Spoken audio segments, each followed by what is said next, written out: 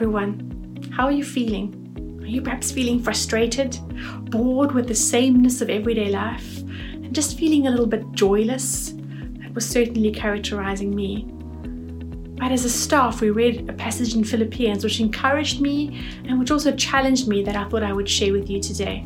So let's start off by reading Philippians chapter 2 and starting at verse 1. So if there is any encouragement in Christ, any comfort from love, any participation in the Spirit, any affection and sympathy, complete my joy by being of the same mind, having the same love, being in full accord and of one mind.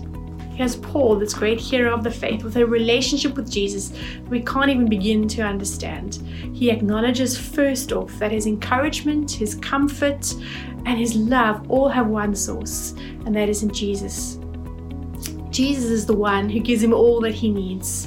His relationship with Jesus and his experience of the Holy Spirit is the foundation for every part of his life. It is the core of his existence.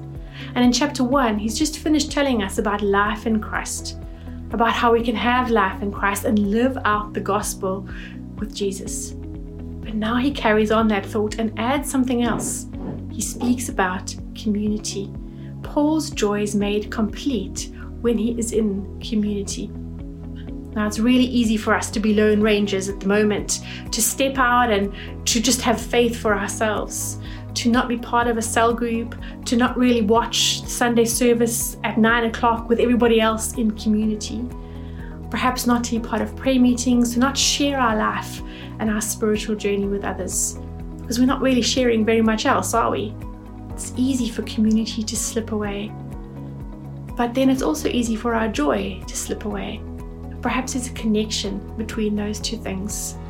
Paul says that his joy is complete when he is in community with the Philippian church, when they have one mind, one love, one shared experience of Jesus.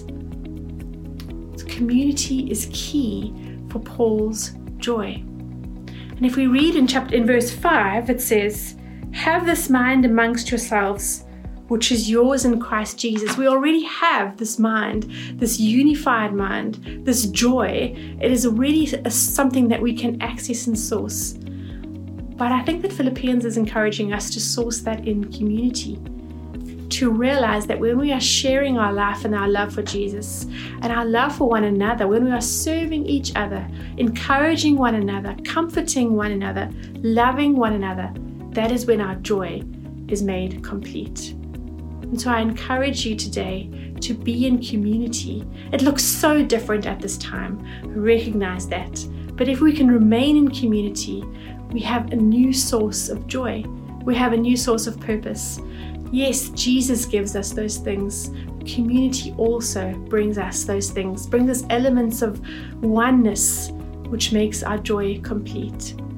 So I encourage you, continue to be of one mind. Continue to share your heart. Continue to be part of community, united in love for Jesus and one another. And that joy will not be taken away no matter what our circumstance.